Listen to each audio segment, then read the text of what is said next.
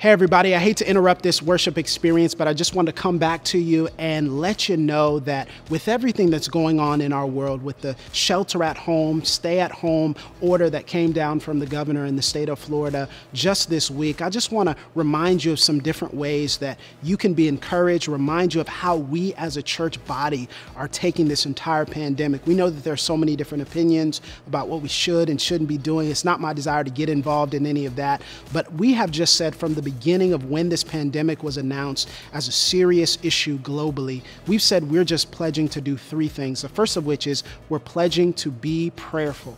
That means that we're giving all of our cares, our concerns to God. We're pledging to keep God at the center of our lives, to drench and bathe ourselves and our households in prayer and in petitioning to a God who knows and can do so much more than we can in our own human strength. But not only that, we also want to be wise. That means we follow the guidelines of the people around us who know better than us. We trust the science because God has given science to us as a means and a mechanism to keep us safe and healthy. But then finally, we don't just want to be prayerful and be wise, but we also want to be compassionate.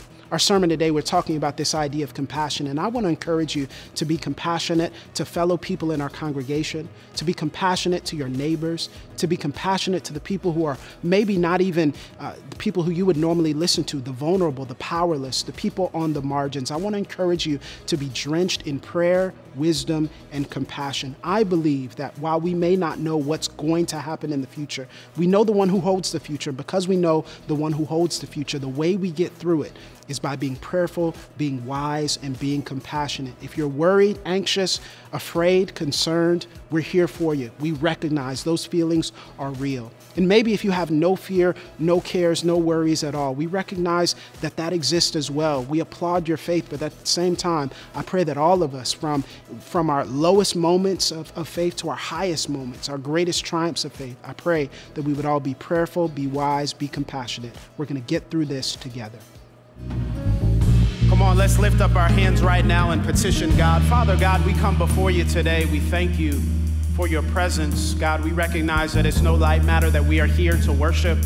Many people did not make it to this moment. Many people did not have this privilege and this luxury. So God, I pray that first we would be grateful, we would be thankful people. We would be people who would be willing to say, you are good. You have blessed us. You have graced us. Now, God, as we open up your word, I pray that our hearts would be open, that our ears would be open, that we would not just be hearers, but also doers of your word, God. God, help us to be changed, to be transformed from the inside out. It's in Jesus' name we pray. And everyone said, amen. Why don't we put our hands together and thank God? Hallelujah, hallelujah. Well, if you have your Bibles, why don't you go to Matthew chapter 20, the first book of the New Testament, the book of Matthew chapter 20. We're going to start in verse 29.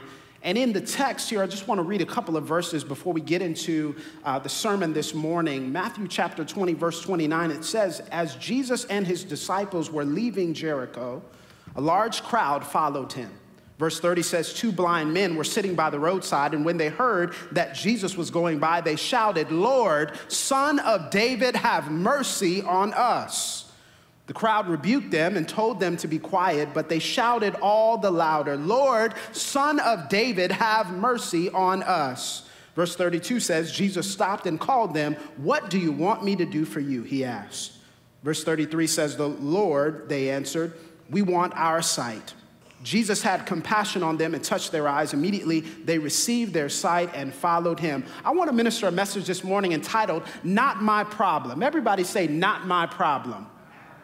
Anybody ever said that before? Anybody ever said, not my problem? First time I heard that phrase, I was a much younger boy and I was on the playground, and there was a kid in grade school who had been messing with me. He had been being mean to me and harassing me. And I thought, because I'd watched a lot of movies, I thought that I was supposed to go and grab some of my bigger friends, and that those bigger friends and I were going to go and confront the bully and put the bully in his place. Anybody ever been in that position? You ever been in that situation where you found yourself needing a little bit of help, a little bit of friendship backup? And I went to one of my friends and I told him about this scenario and this situation, and they looked at me, and this friend who I thought was my friend, he said, you know what?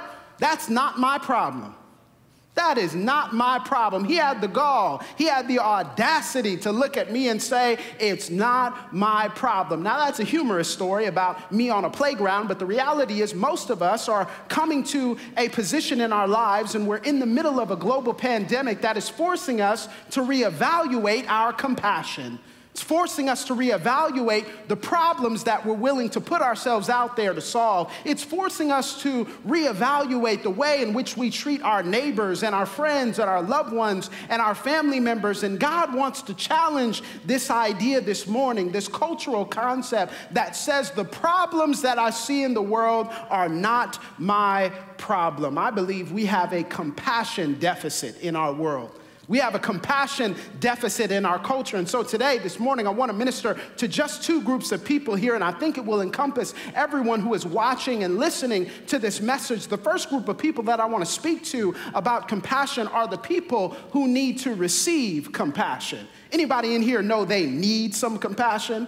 They're in need of some love. They're in need of some care. They're in need of someone being concerned about them. Well, that's one group of people. The second group of people are the people who need to show compassion. Is there anyone in here who would wave their hand at me and say, I know I need to show compassion to other people. I don't just need to receive it, but I also need to show it. Amen? The Bible says that we serve a God of compassion. Matter of fact, in the Old Testament, the second book of the Old Testament, the book of Exodus, chapter 34, verse 6, it says that the Lord is the compassionate and gracious God who's slow to anger and abounding in love and faithfulness. How many of you are glad that God is a compassionate God? How many of you are glad that God is a God of mercy? How many of you are glad that God is a God of love and grace and long suffering? And the truth is, if we serve a God who is full of compassion, then we should be the ones who reflect that compassion, right? Truth of the matter is, though, that we have adopted the ideas and the mindsets and the mentalities of our culture. And we too, in the church, we have a compassion deficit. Somebody say, help us, Lord. I'll say it again. Say, help us, Lord. We have a compassion deficit. What is compassion? Well, I believe that compassion, according to my personal definition, compassion is the requirement to treat people as loved human beings created in the image of God. To treat people as loved human beings created in the image of God. This is what Henry Nouwen says about compassion. He says, compassion asks us to go where it hurts, to enter into the places of pain, to share in brokenness, fear, confusion, and anguish. Compassion challenges us to cry out with those in misery, to mourn with those who are lonely, to weep with those in tears. Compassion requires us to be weak with the weak, vulnerable with the vulnerable, and powerless with the powerless. How many of you know that our world right now could use some people who are committed, who are called, who are created, who are tied to compassion? Can I get an amen? Compassion is necessary in our world. And here in Matthew chapter 20, we see that Jesus shows us what compassion looks like. Look at Matthew chapter 20, verse 29. It says here, as Jesus and his disciples were leaving Jericho, a large crowd followed him. Everybody say a crowd. Now in verse 30, it says that two blind men were sitting by the roadside, and when they heard that Jesus was going by, they shouted, they said, Lord, Son of David, have mercy on us. You see, for some of us, we don't realize the significance of what's happening, because what we need to realize is today we're celebrating Palm Sunday. And Palm Sunday takes place in the context of the scripture in Matthew chapter 21.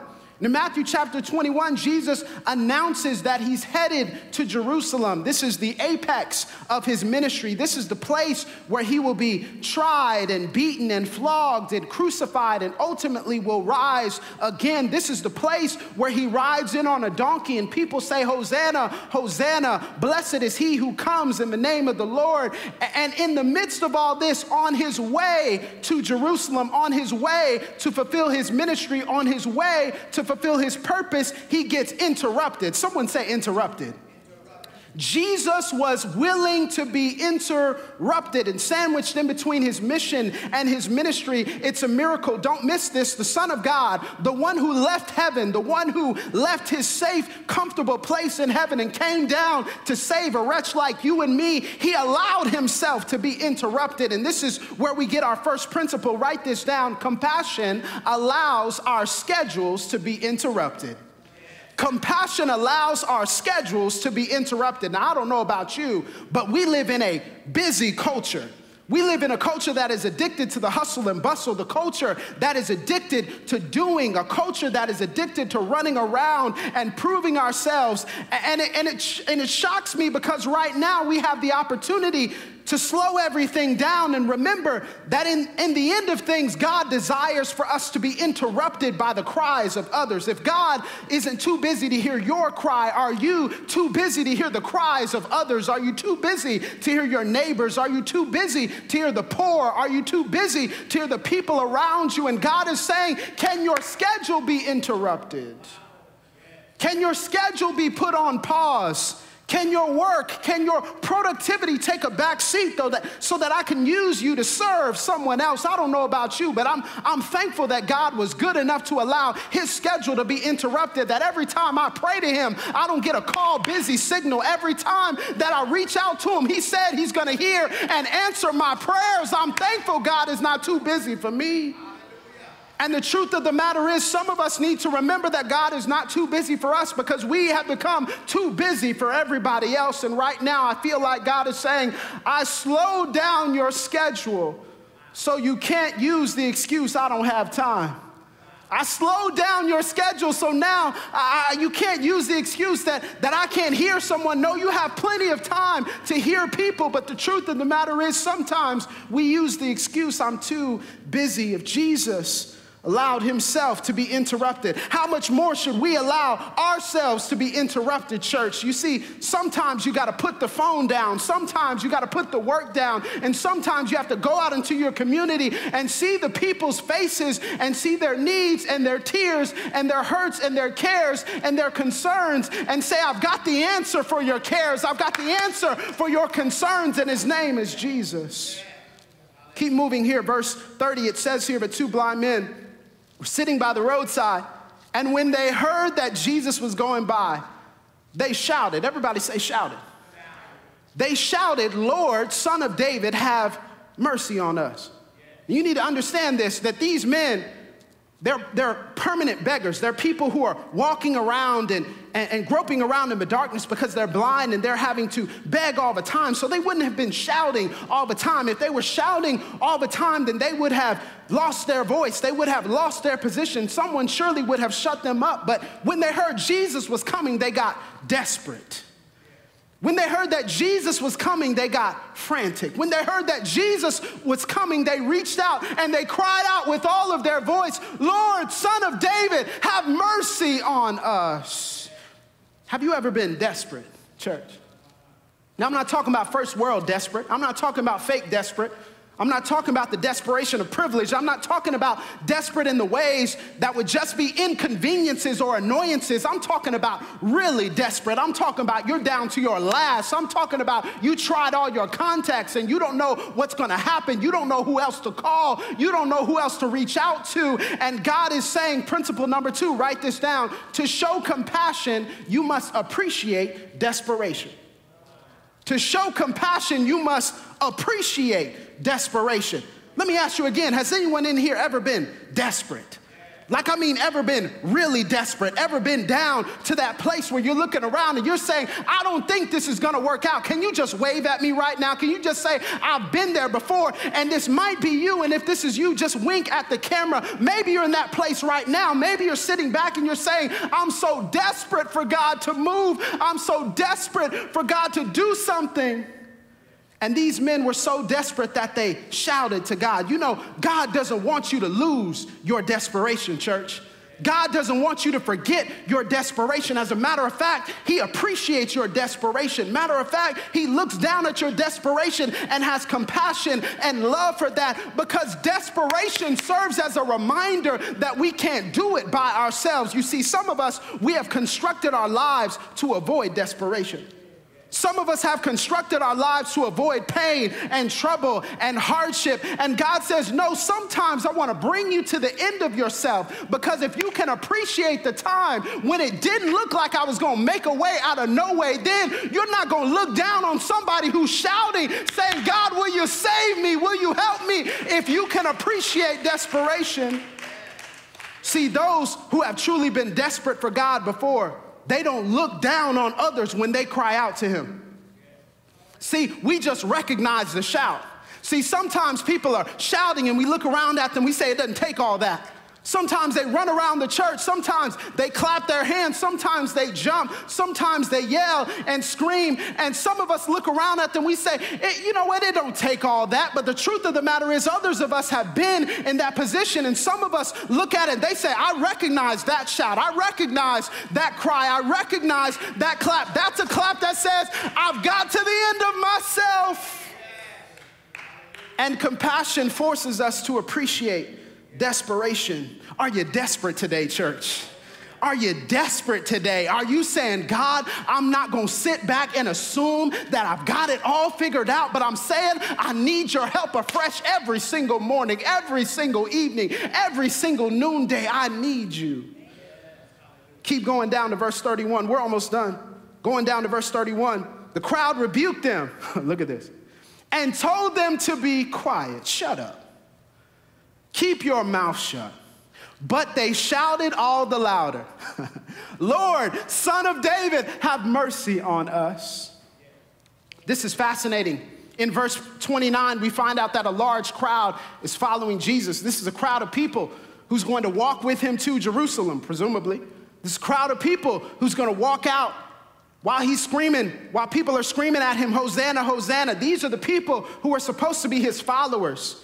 These are the people who are supposed to be his disciples. Yet, when Jesus is interrupted, they turn around and try to mute the people who are showing their desperation. Jesus' followers try to silence the people that Jesus could be helping. Now, this seems a little bit interesting to me, because if you've walked with Jesus and you've talked with Jesus and you've experienced the power and the possibility and the potential and the presence of Jesus, then surely you would be the first person who would be saying, Jesus, this is someone you can heal. Jesus, this is someone you can save. Jesus, this is someone who you can attend to. But they said, be quiet. They quieted them down. In other words, pay attention, the crowd was too busy enjoying Jesus to be compassionate. Principle number 3, compassion calls us to enjoy God privately and obey God publicly. Compassion calls us to enjoy God privately and obey God publicly. The crowd was having too good a time with God to be bothered by blind beggars. Isn't that ironic? Isn't that a dichotomy? Isn't that a paradox?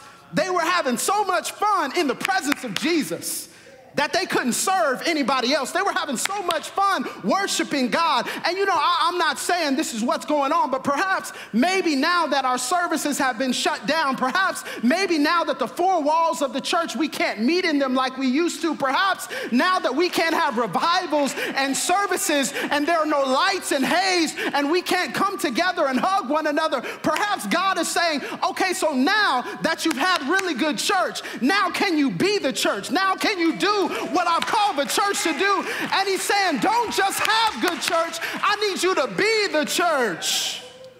God is looking down and he's saying, hold up now, you've had great services, you've had great worship, you've had great shouting, you've had great praising, but now I need you to take and do with the things that I've called you to do, and my commands still stand. And some of us need to take a step back and say, have I enjoyed God so much that I put compassion on pause? Have I enjoyed praising God so much that when I get around people, I don't really like to be around people anymore? I don't like to listen to their cares and their concerns. They inconvenience me. But if you've been in the presence of Jesus, then you know how unworthy you are. And because you know how unworthy you are, you don't look down at anybody else and say, you're unworthy, but you say, I've got the answer for you. Are we too busy having church? You see, some of us need to take a step back when we go back to our churches, and we need to acknowledge and analyze some of the things that we've done before. And we need to take a step back and say, God, are you in this? Is this cutting off my compassion? Because I don't just want to praise you well, I want to represent you well. Compassion calls us to enjoy God privately and obey God publicly. Last but not least, look at verse 32 through 34.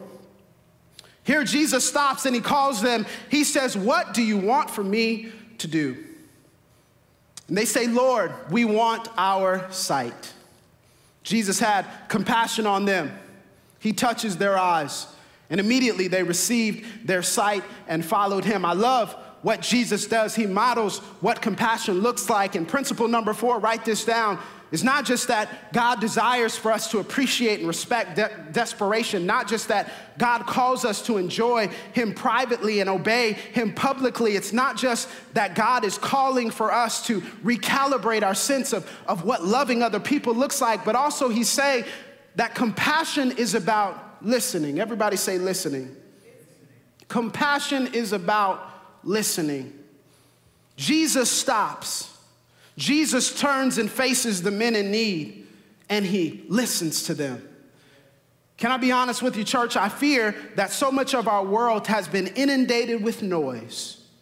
So much of our world has been inundated with loudness. So much of our world has been inundated with commotion. So much of our world has been inundated with talking and political punditry and people giving their opinions and social media, and so much that we have turned off our listening ears. And Jesus is saying, don't rebuke these people. Shh, listen to what they're saying.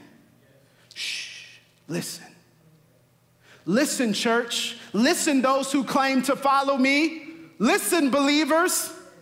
Listen, those who have claimed to have been touched with the supernatural, life-changing, transformative gospel. Shh, listen. Can you hear what I hear? Can you see what I see?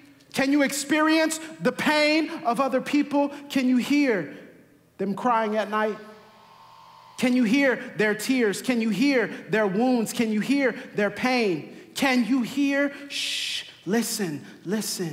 Can you hear? And what Jesus is calling us to, church, is he's calling us to take a step back and ask the question, who have we turned our ears off to? Who have we failed to listen to? I'll never forget, first time I went into a maximum security prison. Went into a maximum security prison a couple of years ago in another state, and I had the opportunity to sit down with a diverse group of men. And these men were incarcerated. Some of them have been incarcerated for dozens of years. Some of them have been incarcerated just a few years, but they were all facing long-term sentences. And I remember when you enter into a maximum security prison, you know, it's a wake-up call, because you have to go through screenings and checks, and you have to do all these other things. And you know, I was sitting back, and they were taking my cell phone, they were taking my car keys, and they were taking all these other things that I had in my possession. And they took me down a long corridor, and down that long corridor, went into another building, and then went past gate after gate after gate. And then I'm looking around and I'm saying, wow, this is really deep into the prison. And then I get to the prison place where they're supposed to have the chapel, where they're supposed to have this small group meeting. And they sit us down, they close the door behind us, and it's a disorienting experience, because you realize you're cut off from the rest of the world. You're cut off from the noise of social media. You're cut off from being able to hear instant text messages and instant notifications. And then the men came in who were incarcerated. And they came in one by one, and they sat down, and we opened up the book of Amos together. I'll never forget it. We opened up the book of Amos, and then they had been reading it, and then they started giving their reflections on what God was saying to them in Amos. And my heart was set on fire, and my mind was open, and my eyes were as large as saucers, because I saw for the first time the dignity of these men. I saw the dignity of men whose society had said, because you made a mistake, because you committed a crime, now we will throw you out to the wayside. But they had deep penetrating insights. They were so brilliant and wise, and they owned what they had done, and they reflected upon their lives, not with glamour, not with braggadocious energy, but they reflected on their lives with humble contrition. And they said, yes, we know we've done some things we weren't supposed to do, but we're just thankful to still be alive. We're just thankful to still be able to serve God. We're just thankful that our lives can be made something of. We're thankful to be able to repent. We're thankful to serve the same God you serve. And it took me having my phone taken away and getting out of my comfort zone and God looking down and saying, shh, listen to my servants. God is active and at work in every place. God is active and at work even in the neighborhoods you'll never travel to. God is active and at work even in the cities that are hit the worst by the pandemic. God is active and at work even in the most unlikely places. God is active and at work in the prison cells. God is active and at work in the hospital beds. God is active and at work everywhere. And he's saying, I've got a group of people who have followed me, and the problem is they've gotten so addicted to the voice and so addicted to hearing noise that they're not quiet enough to listen. Listen to what I will do in the nations. Notice here, Jesus had compassion on them, touched their eyes. Verse 34 says, watch this, immediately they received their sight and followed him. Immediately, once God saw and met their felt need, they became followers of him. Who in our lives is not a follower of Jesus because we have not seen them? Who in our lives is not a follower of the Most High God because we have not humbled ourselves, we have not put aside our pride and served them with compassion? We have not treated them as human beings. We have not treated them as though they are created in the image of God. We have not treated them with respect and dignity. And God is saying, I want my church to be compassionate again. I want my church to love well. I want my church to give more mercy. I want my church to give more grace. I want my church to forgive. I want my church to be long-suffering because in that I am present. Shh. Can you hear? Are you listening to the people around you? Are you listening with ears that love, ears that serve, ears that are compassionate, hands ready to come to their aid? I'm here tonight to tell you that it's so important for us to remember in our hearts that God came and found us. He had compassion upon us. God was not obligated to save any of us. God was not forced to save any of us. God did not have a contractual commitment to save any of us, but it was just because he's good, just because he's kind, just because he is compassionate. He loved us enough to come down and see about our condition. And I'm thankful that I serve a God who's compassionate. I'm thankful that I serve a God who's the God of a second chance and the God of a third chance and a fourth chance and a fifth chance and a sixth chance, all the way up to as many chances as we need. I'm thankful that there is a God who has so much mercy that he can take my sins and throw them into the sea of forgetfulness so that they'll be remembered no more. I'm thankful for a God who can separate and put my sin as far as the east is from the west. I'm thankful that I serve a God who's willing to say, come, no matter what you're facing, no matter how you look, come as you are. And that's the compassionate God that we're called to embody. We're called to represent. Can you bow your heads right now? Can you lift up your hands? Father God, I pray that you would set our hearts on fire for compassion.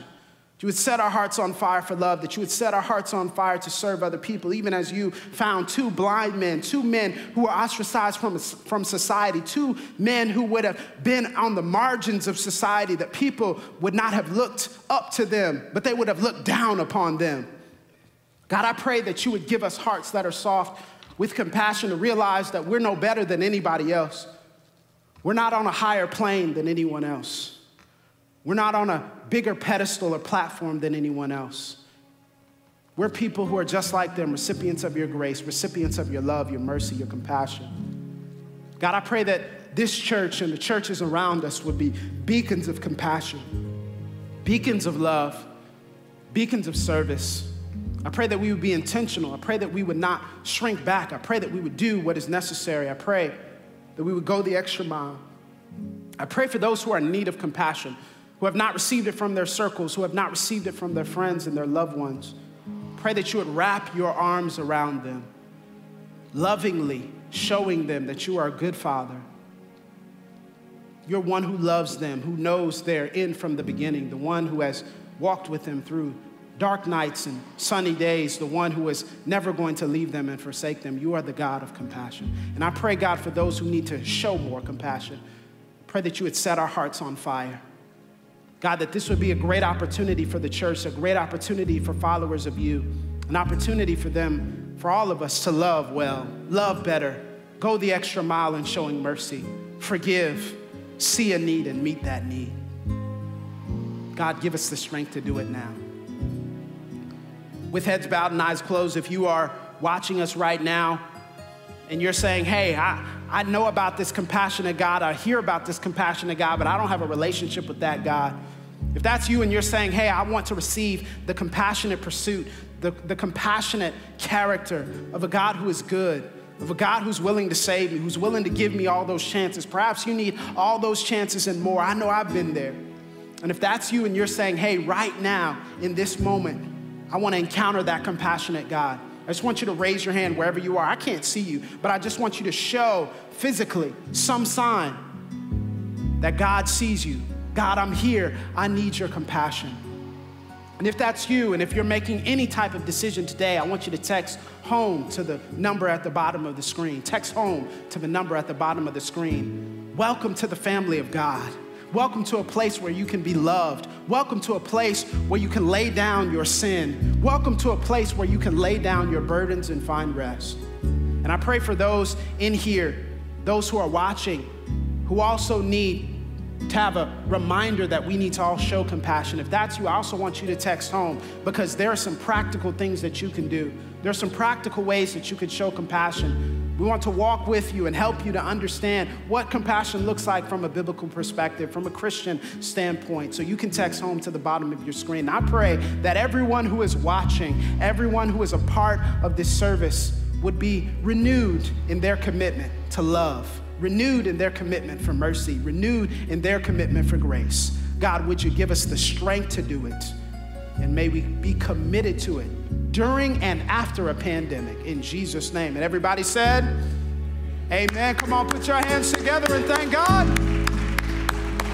God is good. God is good. He is a compassionate God. May we be compassionate just like him. Amen. Amen.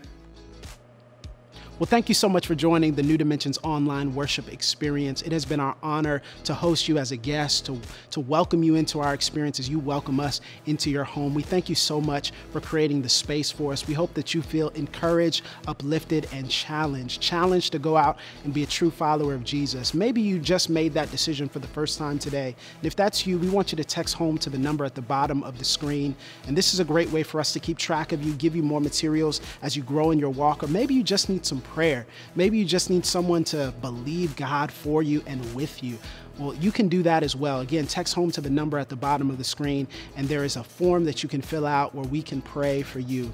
Once again, we want to invite you to come to our Easter service. It'll be at the same time, same place next week. We're so excited to lift up the risen King together. Easter is like the Christian Super Bowl. It's a time for us to lift up God with all of our might, and we're not going to change any of that just because we can't meet all in the same place. So continue to follow us on NDCC Pensacola on Facebook and Instagram, and also subscribe to our YouTube channel. And maybe you didn't have a chance to give during the service. This is a great opportunity for you to do so. You can go to ndccpensacola.org, ndccpensacola.org, and click offerings. That's an easy, quick way for you to give online. Or you can mail it in the old-fashioned way to the P.O. Box address at the bottom of the screen. Thank you so much again for coming and joining us at the New Dimensions online worship experience. We hope you felt loved.